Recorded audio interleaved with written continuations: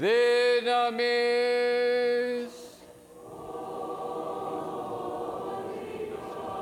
Postmaster of the throne above.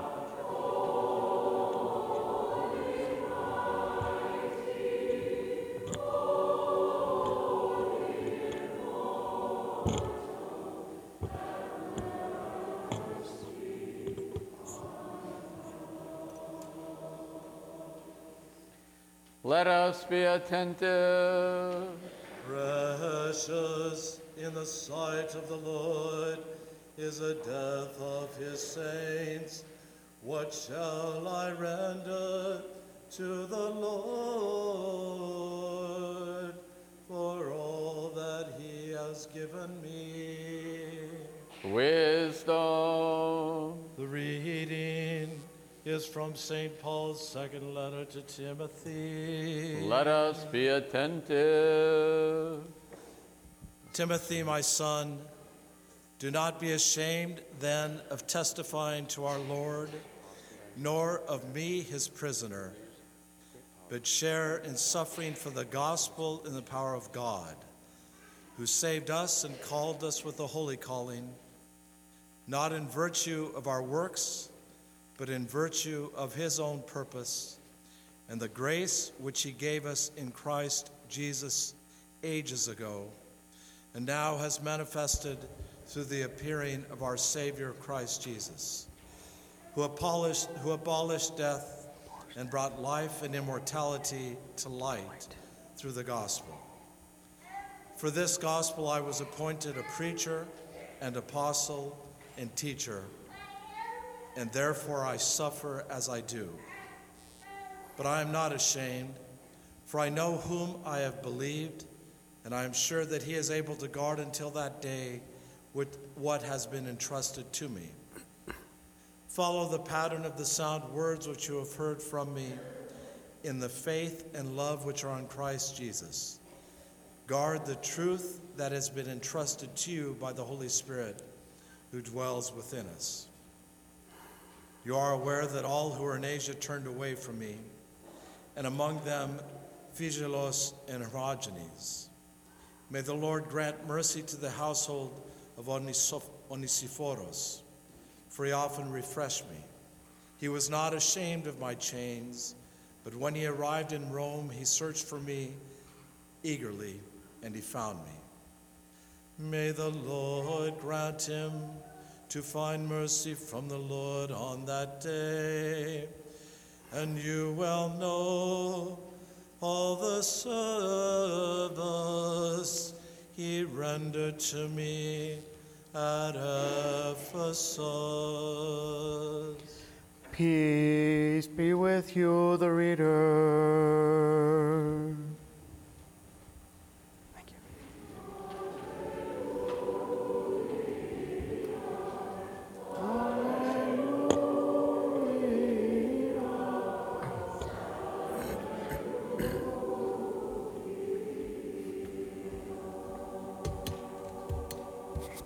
Wisdom, arise. Let us hear the holy gospel. Peace be with you all.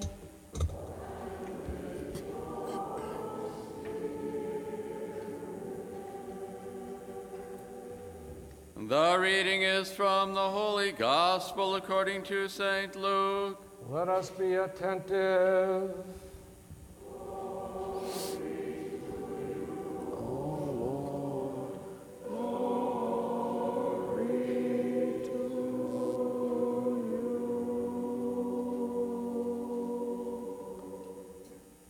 The Lord said this parable. A man once gave a great banquet and invited many. And at the time for the banquet, he sent his servant to say to those who had been invited, "Come, for all is now ready." But they all alike began to make excuses. The first said to him, "I have bought a field and I must go out and see it. I pray you have me excused." Another said, "I have bought 5 yoke of oxen, and I go to examine them. I pray you have me excused." And another said, I have married a wife, and therefore I cannot come. So the servant came and reported this to his master. Then the householder in anger said to his servant, Go out quickly to the streets and lanes of the city, and bring in the poor and maimed and blind and lame. And the servant said, Sir, what you have commanded has been done, and there is still room. And the master said to the servant, Go out to the highways and hedges and compel people to come in, that my house may be filled. For I tell you, none of those men who were invited shall taste my banquet, for many are called, but few are chosen. Peace be with you who proclaim the gospel.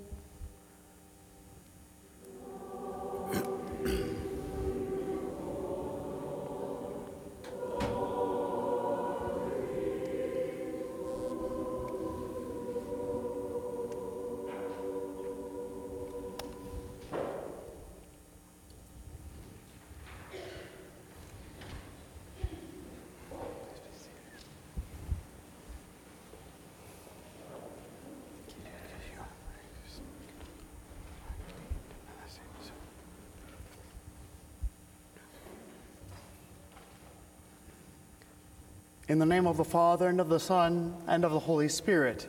Amen. There once was a man who was determined to take his money with him after he died. He told his wife to get all his money together, to put it into a sack, and then hang it in the rafters of the attic. He said, When my spirit is caught up to heaven, I'll grab the sack on my way up. Well, he eventually died, and the woman raced to the attic only to find the money still there. She sighed, I knew I should have put the sack in the basement.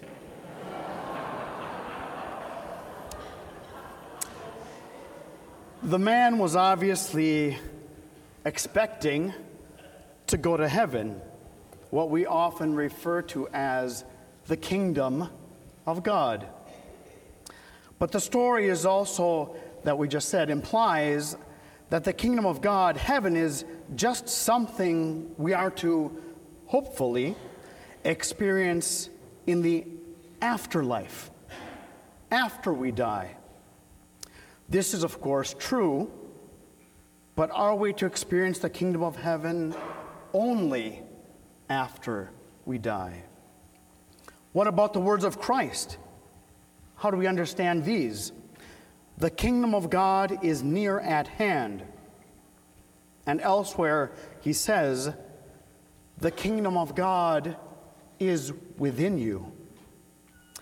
Let's think about how the kingdom of God is a here and present reality among us, where God's rule reigns supreme, and he alone is sovereign within his holy church.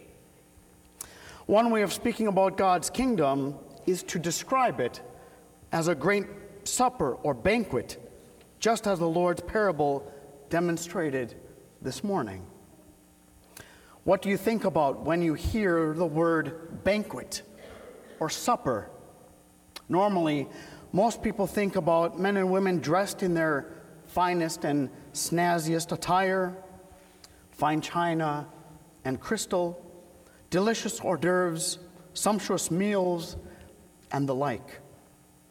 This, of course, is a very worldly way of thinking, but in one sense, it is very useful to describe the great feast and enjoyment we will have with Christ and the saints in heaven, and is available to us now. An example of what the kingdom of God is like is also given to us in the Old Testament. Again, it is an earthly example, but pointing to a greater and much more splendid mystery. When Moses and the people of Israel were on the verge of entering into the promised land, that land promised to Abraham, Isaac, Jacob, and their descendants, scouts were sent on ahead to look into that place to see what it was like. In the book of Numbers, we read about the scouts' report. They returned and they said, "We came to the land to which you sent us. It flows with milk and honey, and this is its fruit, grapes, pomegranates, and figs." Now, this expression, flowing with milk and honey, is not to be taken literally as if milk and honey were flowing down the hillsides and into the streets.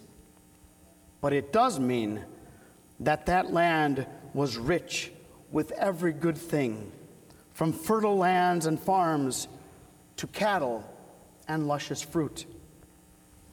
One could compare this image to the modern way of thinking about a grand and great banquet. The promised land, of course, is a type, we would say a prefigurement, even a shadow of the kingdom of God, which is incomparably more beautiful than anything of this earth or anything we certainly could imagine. The scriptures of the Old Covenant are to lead us up to contemplate divine and ultimate realities. We must perceive the spirit of the text rather than just the surface of the letter. As Abraham's true descendants, we Christians who share the very faith of Abraham are the inheritors of that heavenly, beautiful, and lush land. But that land is not an earthly place, as so many think. It is first the church, and second, the kingdom which is to come. Because we experience that very kingdom of God here and now, and especially in the liturgy and in our hearts, when we make ourselves a worthy temple and dwelling place of the Holy Spirit. If we pause and think about it, the kingdom of God is made present right away at the beginning of the Holy Liturgy, when the priest shouts out, "Blessed is the kingdom of the Father and of the Son and of the Holy Spirit." And what else is the divine liturgy but a great supper? The Lord's Supper, to be exact.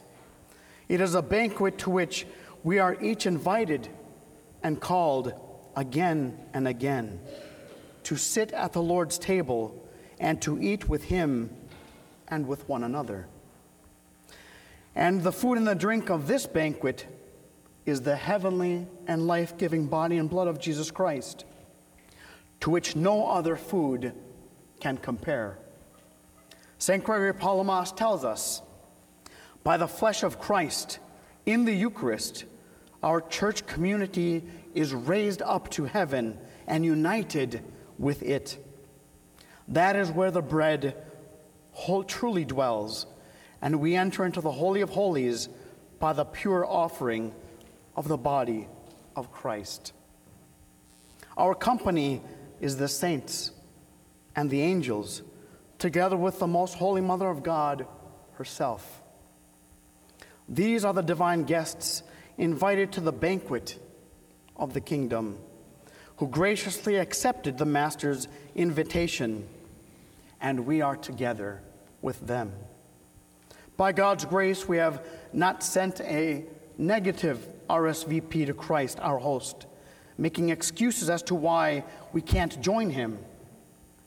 We long to sup with Him, to sit at His feet and hear His words of life, He who is our life. Christ says to us, as He did to His disciples in the gospel, "You are those who have continued with me in my trials, and I assign to you and my Father, as He assigned to me, a kingdom, that you may eat and drink at my table in my kingdom." both here and now, brothers and sisters, and in the age to come. Our Lord also says this, "Behold, I stand at the door and I knock, and if anyone hears my voice and opens that door, I will come into him, and I will eat with him, and he with me." The door on which he knocks, is our heart. He wants absolutely to enter in, to sit down with us, to dine with us. He wants to share our company, but he stands there and he knocks. He does not barge in, but he waits lovingly and patiently to be invited into our life.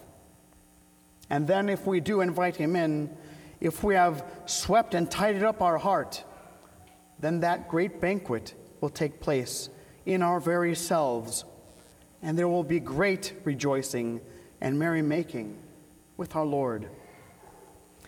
Then, having invited him in, we must place him at the head of that table, indicating our obedience to him as our Lord and Master. We must offer him a pure and splendid throne upon which to sit as our King. And we must be ever so diligent to keep the banquet hall clean and smelling sweet inside, lest we offend him and he depart from us. If we strive for this, my brothers and sisters, if we heed the purifying commandments of God and prepare ourselves to receive him, we will enjoy the present banquet set before us this day as we draw near to the mystical table of the Lord. The Lord himself will come into us and reside in us, assuming his proper place enthroned on our heart.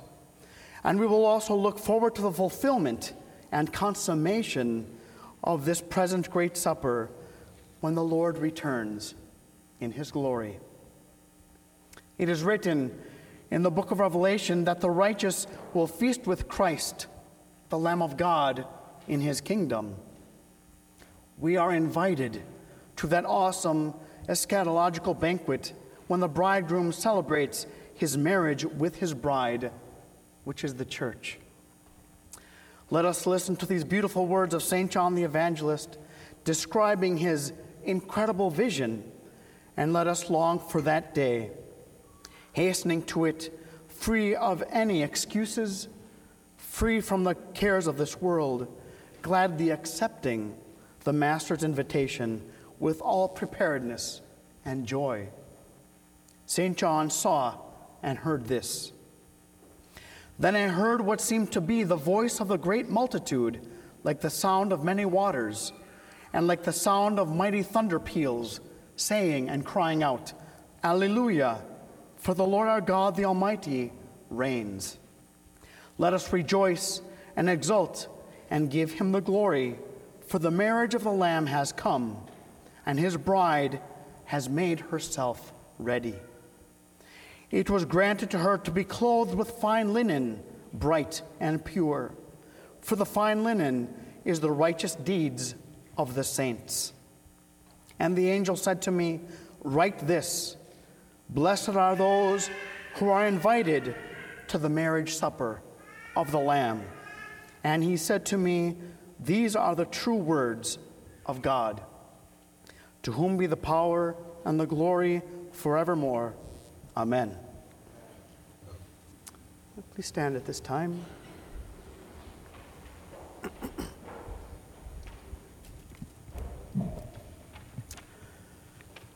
And grant that always guarded by your power, we may give glory to you, to the Father and the Son and the Holy Spirit, now and ever, and unto the ages of ages.